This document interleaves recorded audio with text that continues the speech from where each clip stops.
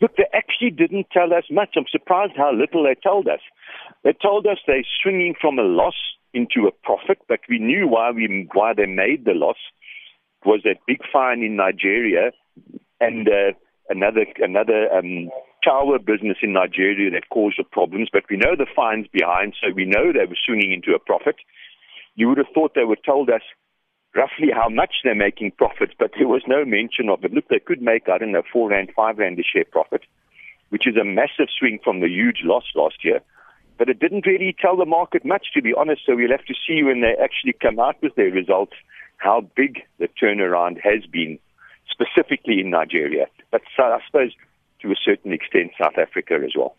And then when Merafe Resources, massive cash flows and massive profit growth there?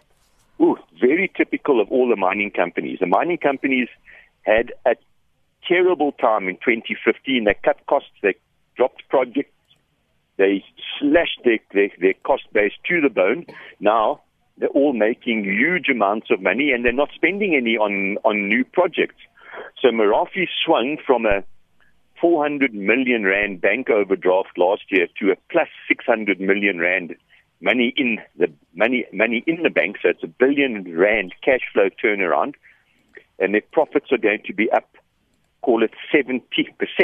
But now the market knows this, so although it's incredibly good news on the face of it, the market's actually anticipating this because we all know mining shares have gone through the roof in the last year and a half, something like that. But it just shows you how the mining companies were on the edge of bankruptcy in 2015, now they've got so much money, they are cash flush, how quickly the cycle can turn.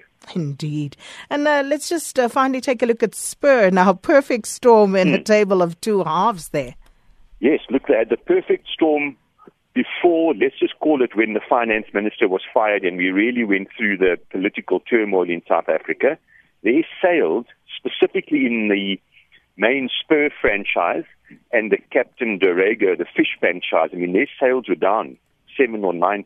Look, the incident they had didn't help them either at Spur. But then after, sort of in the new South Africa, things are significantly better and have turned around quite a bit. Look, they've done very well with Hussar Grill and RocoMamas, and they're quite positive about the outlook. So hopefully, not just Spur, the whole of South Africa is starting a new period in our history.